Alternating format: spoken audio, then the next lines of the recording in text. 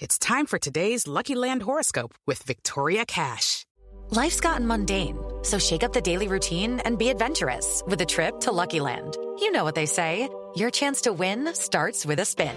So go to LuckyLandSlots.com to play over 100 social casino-style games for free for your chance to redeem some serious prizes. Get lucky today at LuckyLandSlots.com. Available to players in the U.S., excluding Washington and Michigan. No purchase necessary. VGW Group. Void where prohibited by law. 18+. Terms and conditions apply. With Lucky Land Slots, you can get lucky just about anywhere. Dearly beloved, we are gathered here today to... Has anyone seen the bride and groom? Sorry, we're here. We were getting lucky in the limo and we lost track of time. No, Lucky Land Casino, with cash prizes that add up quicker than a guest registry. In that case, I pronounce you lucky. Play for free at LuckyLandSlots.com. Daily bonuses are waiting. No purchase necessary. Void where prohibited by law. 18+. Terms and conditions apply. See website for details. Hey guys, with sports betting season in full force with football here, you need a sports book with integrity and longevity like BetUS. You may already know this, but BetUS has been pioneers in the sportsbook industry for almost 3 decades, thriving and paying their loyal customer base. That is BETUS.com, and they have loads of bonuses. Join now or call 1-800-69-BET-US. That is 800-MY-BET-US. You receive 125% sign-up bonus by using bonus code SST125. That's SST125. They have re-up and referral bonuses. Also, BetUS is known among America's favorite sportsbook for lots of reasons. Bet on team and player props, loads of NFL futures, UFC matches, PGA golf, live betting on most sports. The online casino has hundreds of games. The racebooks has all the horse tracks. They have every bet type imaginable. Follow my lead and get your phone, online, and sports betting partner with integrity and longevity like I did. BetUS. You bet. You win. You get paid. BetUS. In the South, it's always college football season, and the king of college football reigns supreme all year long. Southern Sports Today proudly presents The Chuck Oliver Show. It's an inside look at everything college football. Now live from Atlanta, Georgia, it's time to talk college football with the reigning king of college football, Chuck Oliver, on Southern Sports Today. College Station reminded us of a valuable lesson.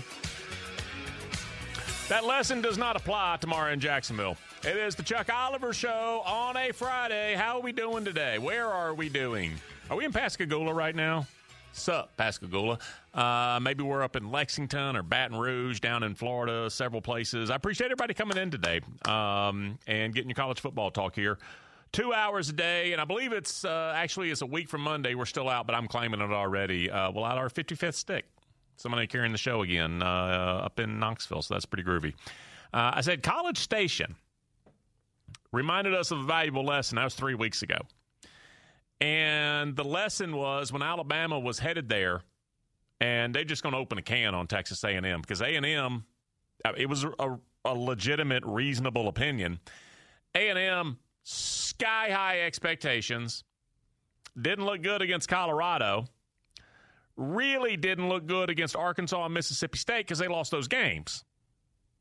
Looked good against, I want to say it was Kent and New Mexico State, maybe. Looked good against them. Didn't look good against anybody else. And now here comes Bama with issues of its own to work on, but it's Bama, and you just lost to State and Arkansas. Ha!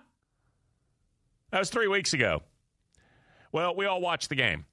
And the lesson was do not underestimate a talented, well-coached opponent. Here is the truth. Bama could have rolled into College Station and, Dan, 33-20. That could have been a reasonable outcome for Bama to win, I believe. Not unusual. If not more, but yes. Okay, 33-20, I pick it, and Dan's like, how about 40-20? If that would have been, and I'll go with Dan's. He's like, if not more. Dan's like, no, another cinder block on him. So 40-20. Bama rolls. Do you know what A&M would have been that night? a talented, well-coached opponent who got beat at home by 3 touchdowns by a superior roster with even better and more experienced and all those other words coaching. That's if it would have played out exactly how we thought. But the point wasn't, well, Texas A&M didn't win, so under your scenario, we would have been correct. No. It's regardless of the outcome. If you're facing a talented, well-coached opponent, and I'll say, in a conference like the SEC or any conference, but especially the SEC at home, it still may turn out the way we all think. Hand raised. In fact, I was leading the choir. Regardless of how it actually turns out eventually after 3.5 hours on CBS, the lesson holds. Do not underestimate a talented, well-coached opponent. And we all did 3 weeks ago, including some Bama personnel, in my opinion, whether it's players or coaches or, I don't know, video guy or whoever. Whoever. The team psychologist. When I say Jabberwocky, you will underestimate the Aggies. Now, I don't think it was that blatant, but someone on the Bama sideline underestimated the Aggies, and probably a bunch of them. I say that lesson will not apply tomorrow in Jacksonville, and the reason it won't be relevant in the cocktail party is because there were, I'm going to guess here, actually I won't guess, I'll try to compile, 10-ish very worrisome episodes or windows for the Bama team prior to heading out to play the Aggies. There were 10-ish. And I'll use the very worrisome episodes or windows of the game. 10 where I could look at and go, what happened there?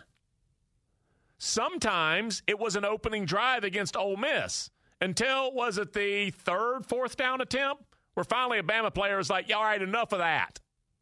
I think it was Tim Smith that made the final, the 4th down. I think they converted twice. So there were issues on the opening drive. Lane, now, you know what it was? Lane Kiffin's such a fabulous play caller. And he had Matt Corral, and he had his play sheet with his best plays there. But he had to run like 15 or 16 or 7, whatever it was on that opening drive. And you look down, you're like, maybe I'm out of my best plays. But that was a worrisome epic. That was a window in the game. Second half in Gainesville, that ain't a window. That's half of a game.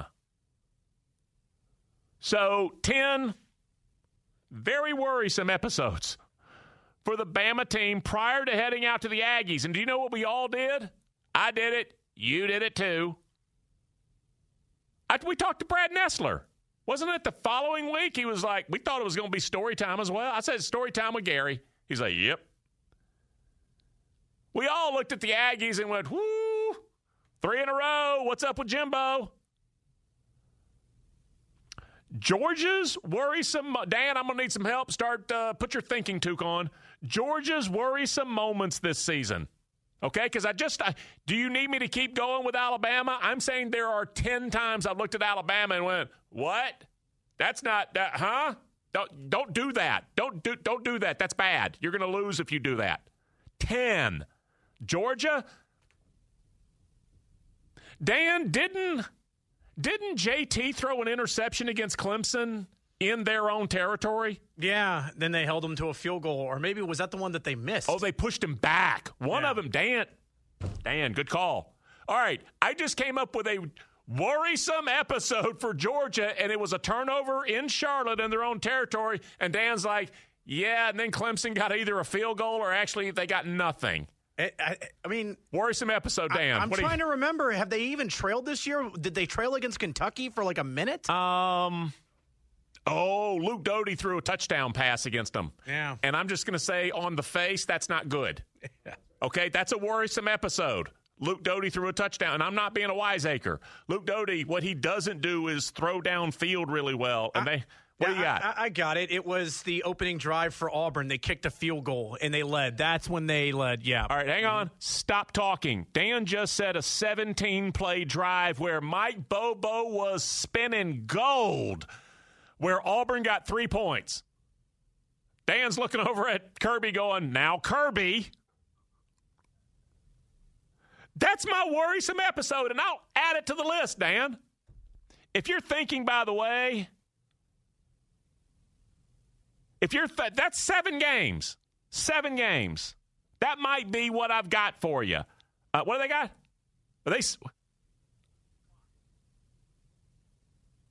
So that's what I got for you. The tank run, he's a great back, and he won on that down. That one down, that play, maybe the best running back in the conference won on that play, so that's not a worrisome. That's what I have for you. That's why the lesson doesn't apply.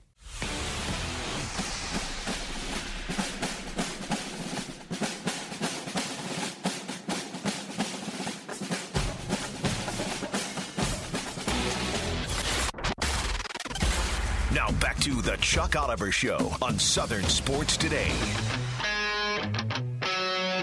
All week, all year, it's all college football on the Chuck Oliver Show. 9 states, 55 sticks. I appreciate everybody putting that blessing in my life, and I mean that. I want to welcome on right now close personal friend of mine who we can talk SEC, morning to night with this guy, but, man, he spreads the net across all of college football, and he made that transition several years ago and does a tremendous job with, I'm going to say CBSSports.com, but, boy, what an inadequate description for everywhere you can consume Barrett Sallee. Barrett, friend, where can you be consumed?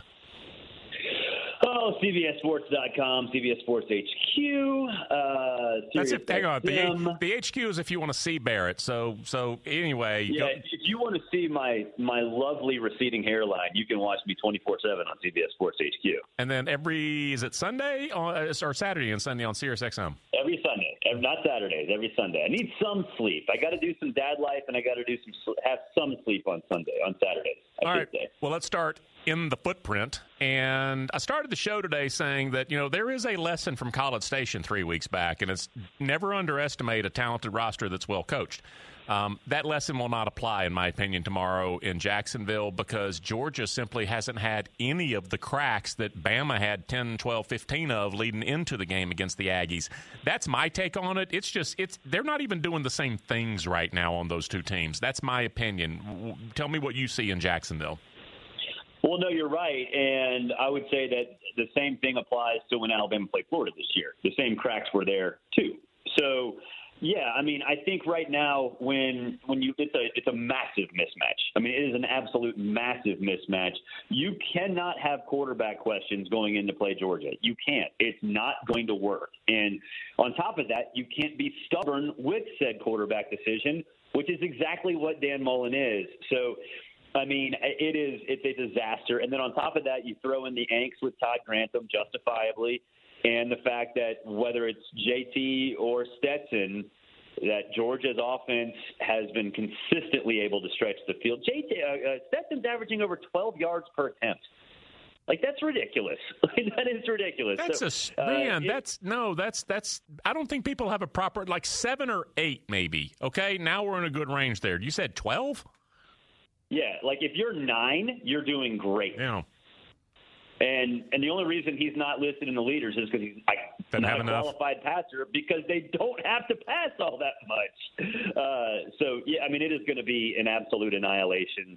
It's just a mismatch of epic proportions. And at some point, Dan Mullen's going to have to start looking like Jim McElwain without, the fake death threats and shark issues. And that might start happening after this game. Let's jump to the West and just a matchup that's tasty for so many reasons. Auburn at home, they get to host Ole Miss, and we've talked Lane Kiffin and Ole Miss and the offense and corral and all of that stuff. We haven't. I know I haven't talked to Auburn nearly enough because you pretty clear early on what wasn't going to happen. They weren't going to be a playoff team or play in Atlanta, et cetera. But that's not really where the bar is, at least this season right now. Tell me what you've seen from the Tigers so far this year. Well, the increased faith in Bo Nix is nice. I do kind of have a concern that maybe it was built on playground play and not, real actual football because while, he has become better as a passer, getting a seat underneath him, all that stuff, he still reverts back to playground Bo every once in a while. And to his credit, he makes it work sometimes. But, on top of that, the run the dang ball Bobo thing that's been around Mike Bobo for years and years and years is starting to apply to Auburn too. because Tank Bigsby and Jarquez Hunter have been sort of absent from the game plan the last few weeks, or a few games, I should say, and that's concerning too. So I think they're an above-average football team that it doesn't necessarily excel at anything, but isn't a liability, doesn't have any weakness that's going to stand out more than other teams. So that's not good going into a game like Ole Miss, because you have to run the ball to keep Matt Corral on the sideline, and they don't really show the willingness to do that at a level that they probably need to going into this one. Well, let's jump outside the footprint. Michigan and Michigan State, man. Give me some Big Ten, late October, undefeated, top 8 matchup. Yeah, okay, I'm in. Your flyover of this. Your flyover of this.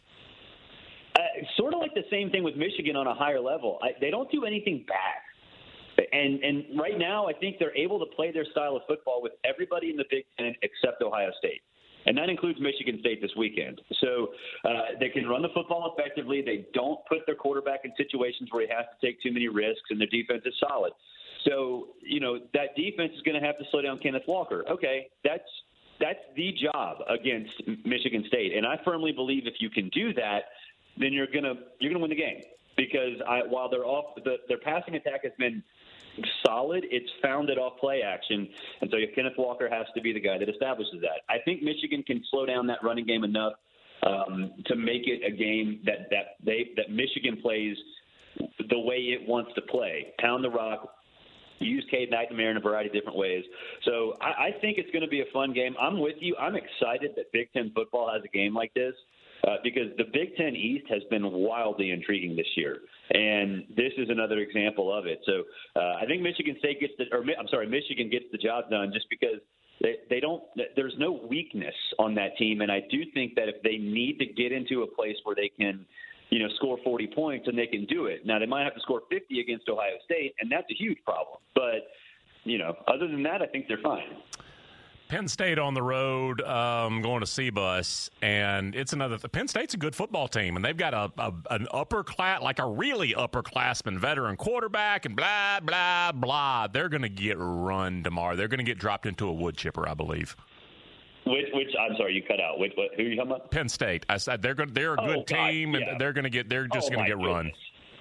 They are going to get worked. I mean, Penn State, Sean Clifford, I tried. Man, I tried to buy in. He got benched, and it's like, oh, okay, the step back is even worse, and you got to have Sean Clifford, so he's going to come back and he'll be fine. And then no. I mean, and right now, C.J. Stroud might be the guy that's getting into the Heisman Trophy race with the final month of the season left on the slate. I think he shows it against Penn State. It is going to be an absolute disaster for the Nittany Lions. And I think there's this idea up in Happy Valley that James Franklin has one foot out the door. After this one, they might be the one opening that door at this point because they're frustrated. Barrett, last thing, and I'm not trying to – this is not like a show-off or a silly question. I'm being honest. I'm a big fan of Mountain West After Midnight, and I don't think people understand how good Jake Haener is. Most people don't know San Diego State is undefeated, and there's a chance they could be undefeated. Any interest? You going to be up watching this game at all? Well, yeah, of course. Well, I mean, I'll have it on the second TV or third TV because BYU Virginia is good too. But I have to have the World Series on the big TV. I mean, let's be honest. I can still focus on some Mountain West After Dark, on the smaller TVs. But no, I'm interested. Yeah, San Diego State's interesting because they're not going to have a signature win. They're not going to make a New Year's Six bowl game unless there are some upsets. But Fresno State, like you mentioned, Jake Haener, I don't think the world saw Jake Haener when he came back and beat UCLA on essentially one arm because it was on Pac-12 Network and nobody has that. But it's a legit team, too. That should be, if you're not into that one late night, it might be one you want to check out because it has the possibility to get super weird. Yeah, and like I said, fun, free football. All right, so you're going to be like Elvis with the 3 TVs. If something doesn't go your way, though, don't play it all the way out. Don't start shooting things, okay? I mean, I can promise that with football, the Braves might be a different story. Yeah, that is a little deeper connection there. Barrett, appreciate you, brother. Thank you so much. All right, see you guys. All right, Barrett Sallee again, CBS Sports and all that entails. And, yeah, huge Braves fan as well. As big a Braves fan of an adult that I know. I mean, we're supposed to be that way. But then when you get a mortgage payment and stuff, you're like, it's not the same. It still is with him. Great weekend of college and pro action ahead. Let's get you a look at some of the lines brought to you by BetUS. I'm Dan Matthews, and let's get to those odds. How about we start with the cocktail party down in Jacksonville. Georgia, a 14-point favorite over Florida. Dogs are minus 600 money line. Gators plus 450. Over-under is 51. Ole Miss is at Auburn. The home Tigers are the 3-point favorite. They are minus 140 on the money line. The Rebels are plus 120. Over-under is 66. Michigan on the road, in-state rivalry game against Michigan State. They're also a 4-point favorite. Wolverines are minus 190 on the money line. Spartans are plus 165. Over-under is 50 and a hook. Ohio State hosting Penn State. Buckeyes favored by 18.5. They are minus 900 on the money line. Nittany Lions plus 650. Over-under is 61.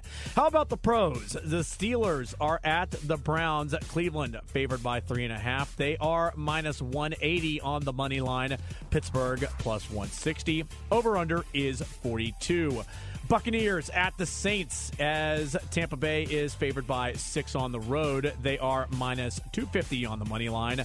New Orleans is plus 210. The over-under is 50. Sunday Night Football, Cowboys favored by 2 on the road against the Vikings. Dallas minus 130 money line.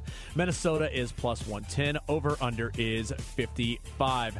How would you like to earn some money this weekend? Well, you can do so without even playing when you enter a couple of promo codes for BetUS. With the promo code SST125, BetUS is giving you a 125% sign-up bonus. For example, that first deposit is $100. You're getting an extra $125. You're using cryptocurrency? That's cool. Enter the promo code SST200. When you do this, you get a 200% sign-up bonus on crypto deposits. So if that first crypto deposit is $100, you're getting an extra $200. Let's look at some of the odds for the weekend coming up in football, brought to you by BetUS, America's favorite sports book for over 25 years.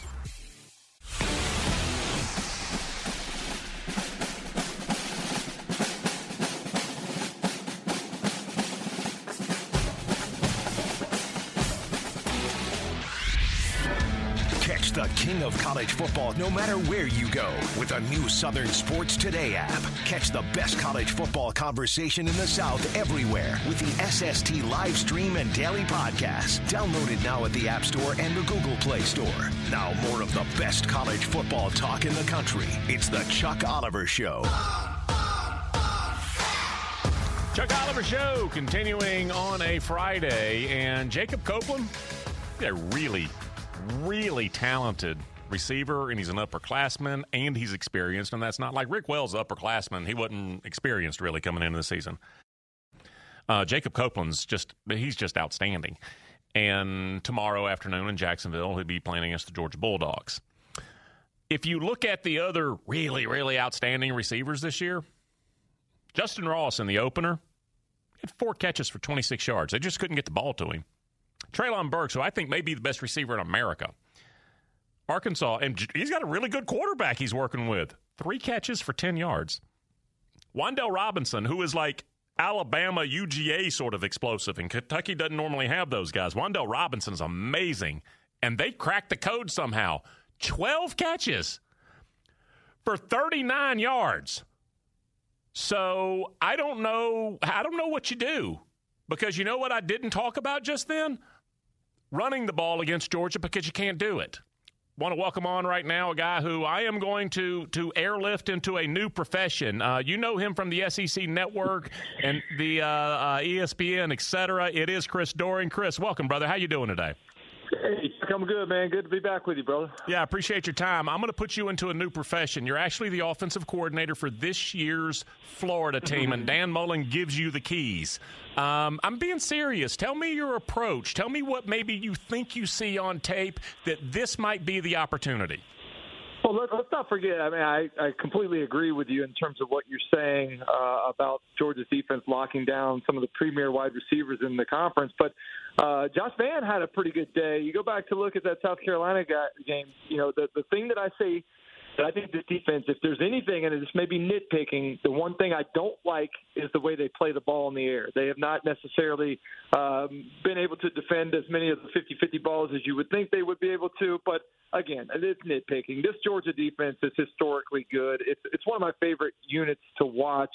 In the 7-8 years, whatever it is, I've been covering the SEC with the SEC Network. Like the 2019 LSU offense was so much fun to watch. 2020 Alabama offense, so much fun to watch. And even though I'm an offensive guy, I really love this Georgia defense because as you talked about, all three levels are really, really good. That front seven particularly, not only the talent and athleticism they have, but the depth and how they can roll players in. You don't lose anything in terms of size and speed and athleticism, and you have the ability to spell those guys so they're a lot more fresh than you see other teams toward the end of the game, and more importantly, towards the end of the season. So I really feel like Georgia as a whole is hitting their stride right now as the run game continues to get better, and the success that Stetson Bennett has had off the play-action passing game there is just a continued proof that this team is evolving into what I think is the most complete team in the country.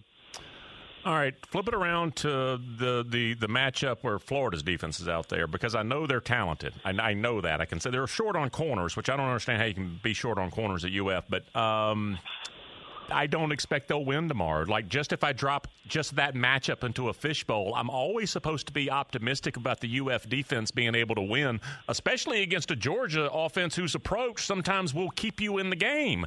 Give me your download on the Florida defense at this point. Well, let's go back and look at the big picture, because I think there's a lot of criticism around Dan Mullen, around the recruiting. And I don't necessarily put a lot of emphasis on recruiting rankings. I think the one position where Florida has failed in recruiting the last couple of years is on the defensive line. Florida's always been known as a place that gets some studs up there on the defensive front, as is evident with the number of first-round picks that have come from Florida's defensive line the last couple decades. They don't have that depth of talent. They don't have those dudes up front that, like Georgia has. So they've got to do a better job of getting that talent to come to UF, especially in a place like the state of Florida where there is a quality depth of high school talent, athleticism on the defensive line. They've got to get better there.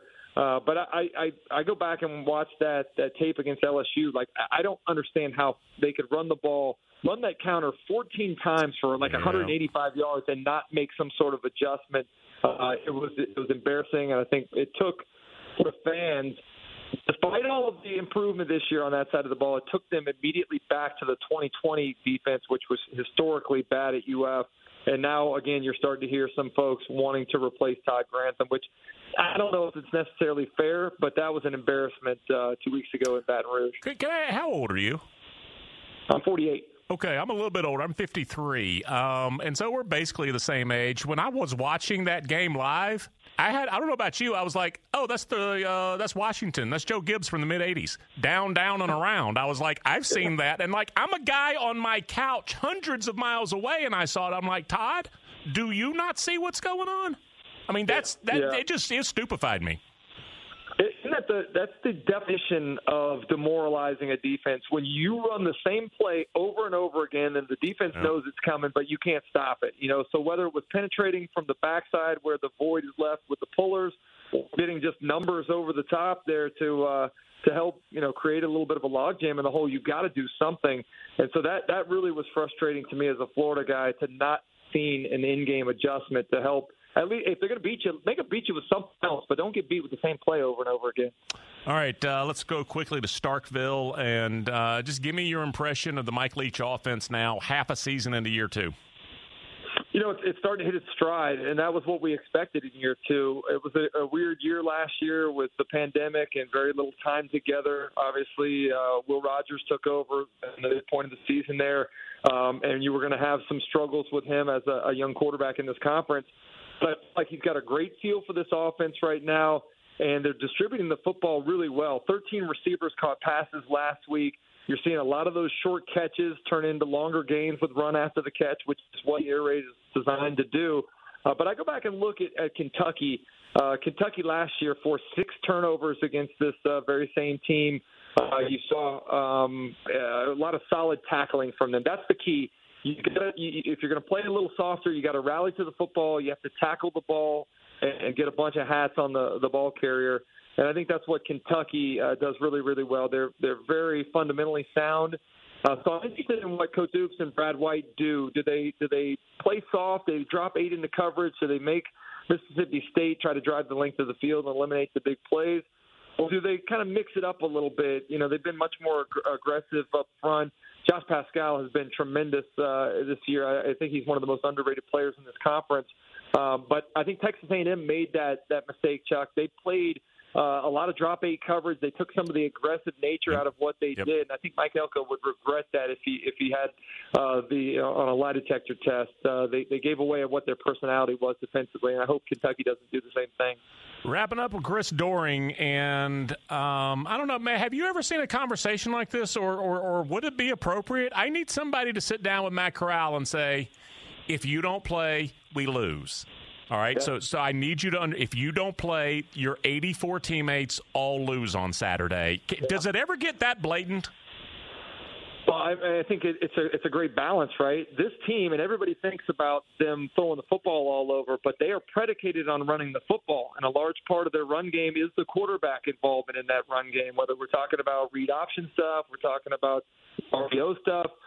And I think the thing that's so interesting about it, Chuck, is that this team as a whole, not just the offense, but as a whole, the defense as well, has taken on that persona of Matt Corral. He is the true definition of an MVP. As you mentioned, like if he doesn't play, I think this team is 2 wins worse without him at the quarterback position. He elevates the play of everybody around him. And I think part of what he does running the football is a double-edged sword. The physicality, the effort, the competitiveness that he brings ends up being pervasive throughout the entire team. But at the same time, when you carry it 30 times against Tennessee, you're putting yourself at some risk when you're not sliding a little bit more, and it does put your long-term success at risk. Well, Chris, I appreciate you carving out some time today, brother. Have a great Saturday, man. Thank you.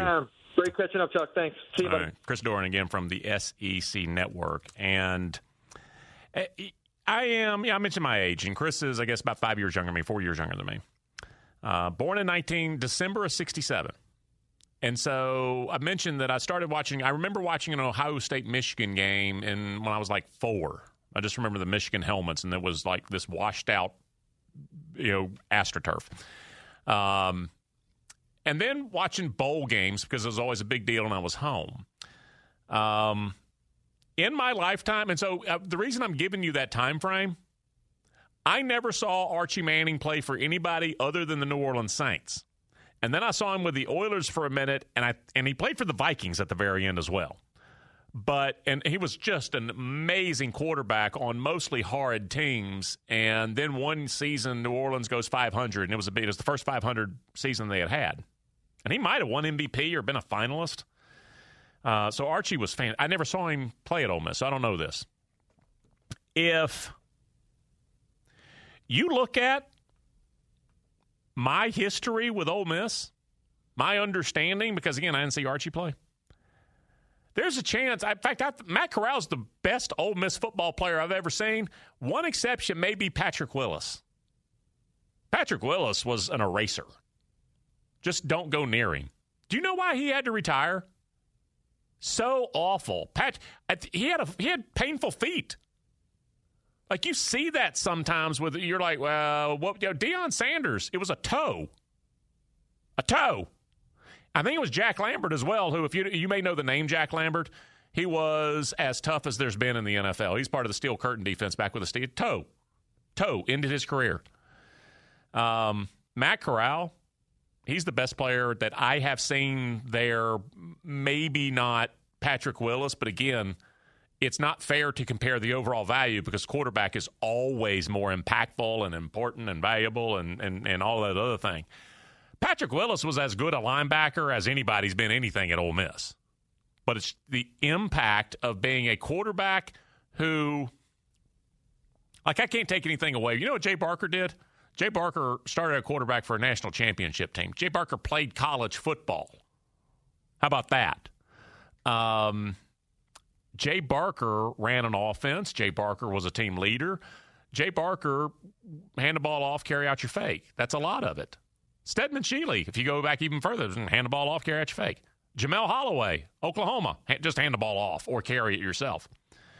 That's not all that Matt Corral or most quarterbacks do today. And so, again, I couldn't be more impressed with that kid. And I look at him and I go, so stop trying to truck a linebacker. Players used to get criticized for going out of bounds, and you still can leave 2 yards on the field, and that's not good. You know what's really not good? Third down. I don't care if you lose a limb, especially if it's in the postseason. You got to get the first down. But otherwise, go out of bounds. How about in week 5 against Tennessee, go out of bounds? And he doesn't understand that because he's still 21. He'll learn that in the NFL. I don't mean to go way back again here, but Eric Dickerson, I think we all know that name. If you'll go back, just YouTube your computer to Eric Dickerson, SMU, highlights or whatever, he looked like a Clydesdale. And I mean, tall guy, 6'2", 6'3", whatever. He was a little tall for a running back. And then Eric would just go, or maybe just look 6'2". Folks, you hear that run behind your pads? Eric would run with his chest out.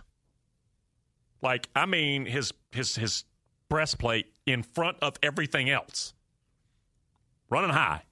Looking for people sometimes. Eric is the exception, and I mean by a lot. Because there are plenty of running backs who do that in high school. There are plenty who do it in college. Do you know what happens in the NFL? Give them about a practice and a half. They don't do it anymore. Because you get some 30-year-old guy that's been in the league for 9 years, and he doesn't know who you are. He doesn't care. So you learn that lesson, but you don't learn it on Saturdays. And I will quote Phil Fulmer, something he told me at Media Days probably 15 years ago, whenever. I was asking him about discipline, and maybe I think it was the punter. He had a punter, and I think it was a Colquitt, who had like 3 or 4 alcohol-related whatevers. And I'm trying, if I get the details wrong, I apologize. But I think he had like 3 or 4 alcohol-related somethings, incidents, or, whatever. And before it resulted in a loss of playing time. And so I was asking him about discipline, and he made a fair point. Now, he also wanted to make sure that he had his All-American punter or whomever. But he made a point, he said, young people especially, we don't often learn from other people's mistakes. We need to make our own mistakes. So that's true. Well, Matt Corral, when you have a separated shoulder, Christian Ponder threw an interception against Clemson his last year at Florida. I think it was his last year at Florida State. And it might have been Cresden, who I can't remember, but whoever, McDaniel maybe, is that right? Who was intercepting it running the other way, and Christian Ponder decided he was going to make a tackle. You know what Christian Ponder did? Hurt his shoulder. So you learn, and then Christian Ponder stopped trying to make tackles on interceptions.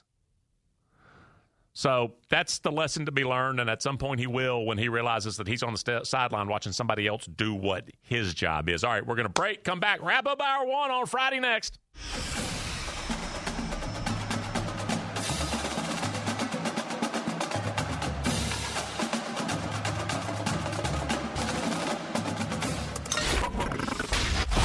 Now more college football talk with the king of college football. It's the Chuck Oliver Show on Southern Sports Today. Nobody loves having a bye coming off of a loss, and that was the scenario we had.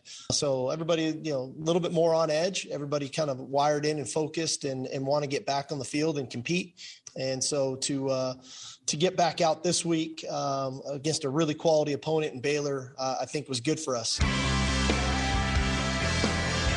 Steve Sarkisian saying football stuff about the Longhorns and Bears, and I'm not trying to be dismissive there. It's just that was Charlie Brown's teacher. That was nothing. And can I tell you, I'm a huge Sark fan. In fact, I have thanked the man to his face. We were actually, for some reason, on the same speaking calendar one night, and I said, I appreciate the work you did for my NFL team. And so we chatted a little bit, and then he said, thank you. It was very nice to hear from him. He turned around and immediately forgot we had spoken because he's Steve Sarkisian, and that's just kind of what it is. He's the Alabama offensive coordinator. But he is He's a good coach. But he is part of a huge story right now. That, I can point to one guy that really underlines this. And it's what Dabo Swinney is not involved in currently that shines a bright light on a financial horror show around college football. You know, the Clemson Tigers, they are 79-7 over the last 6 seasons with 6 ACC championships and 2 national titles. Folks, that's what it takes to enter a season with conference and playoff expectations and not get buyout conversations when you're 4-3 after 2 months. 79-7 with a pair of natties. That's what's required.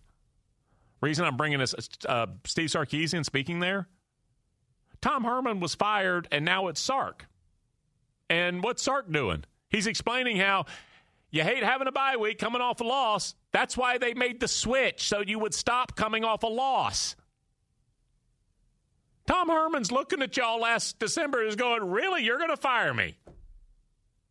Tom Herman's an amazing coach. Do you know what he was, I think, 3 seasons before that? Belle of the ball.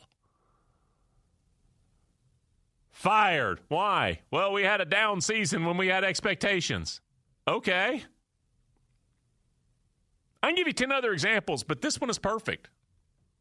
Tom Herman, Texas, you won 3 years ago. You won. You beat everybody else to get Tom Herman. And he even waited. Am I remembering? Dan, he waited a year, didn't he? Like, he could have jumped UH a year early, but he was waiting because he had offers everywhere. And wasn't that the story? He was like, no, I'm going to give Charlie one more year to get canned in Austin. That's pretty much it. But, yeah, and then the following year was when he had the awkward interview with Cole Keeblick before the Memphis game, which they proceeded to lose the Memphis game. And then, oddly enough, a day later, he was named the head coach at Texas. It's funny how that happened. It was exactly what it was. He was being courted because they had the better season the year before, and he was like, no, I have a commitment to UH, and I think they're about to can Charlie. So Tom Herman, I mean, he was not Nell coming out of the woods. He specifically waited for the dysfunction in Austin to kick in so he could get hired, and then 3 years later, that's what does him in. It's just lunacy, folks. And the true motivation is an AD, among others, trying to keep his job or her job. So Steve Sarkisian, bully for you. You're going to get paid in 3 years when they fire you. And they're going to hire somebody who is every bit as good, not better, not worse. Steve Sarkisian, he is Tom Herman. They probably are Charlie Strong. Lunacy. What's going on, Dan? Oh, not much. I actually want to kind of harken back to when Brian Harsin was hired at Auburn, and then he soon after brought on Mike Bobo. And I got to believe that Mike Bobo, kind of like what I told you, all good coaches, what do? They take inventory. What do I have? What am I working with? All these different things. I'll bet you Mike Bobo clicked on the film of Bo Nix and said, whew, immensely talented. Oh, my gosh, we have to fix that. Writes it on his pad. We have to fix that. Writes it on his pad. Probably went through an entire long legal pad and probably the next page of things that he was going to have to work on. It was Apollo 13. It absolutely was. So with a tube sock and everything else, he was trying to figure out a way to make a filter for the ship. In this case, he was trying to figure out a way to make a very talented quarterback into as talented a quarterback as he can be. I think we're starting to see that right now. And the thing that you have to remember with a guy like Mike Bobo is the reason why he catches criticism is because it's not the fanciest offensive scheme, but it's highly effective, and it's something that gets a lot of people involved. Are we aware at Arkansas that he had Bo Nix throwing the football to 10 different receivers that day? That's a Mike Bobo special. So now you're starting to see things go the way they are for Bo Nix, I think in large part due to what Mike Bobo is doing. But also, too, you got to give credit to Bo Nix because he could have very easily gone the other way when he was taken out of the game that he was taken out of. But then he comes back and leads a fantastic effort. It's a collaborative effort, but I got to tell you, that whole long legal pad that Mike Bobo probably had, it's starting to work, and it's starting to work wonders. Yeah, you do what you can, you know. It's zombies at the fence. You clear the fence each morning knowing there's always going to be zombies, but you do what you can. That's sort of what Bobo has been doing, and Bo is a candidate to come back and play a full 4th year as well. With the Lucky Land Slots, you can get lucky just about anywhere. This is your captain speaking. We've got clear runway and the weather's fine, but we're just going to circle up here a while and get lucky. No, nothing like that. It's just these cash prizes add up quick. So I suggest you sit back, keep your tray table upright, and start getting lucky. Play for free at LuckyLandSlots.com. Are you feeling lucky? No purchase necessary. Void where prohibited by law. 18 plus terms and conditions apply. See website for details.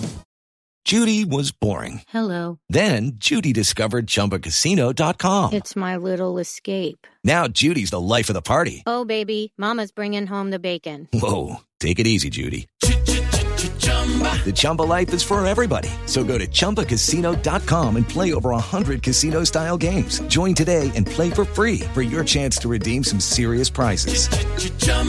ChumbaCasino.com. No purchase necessary. Void where prohibited by law. 18 plus terms and conditions apply. See website for details.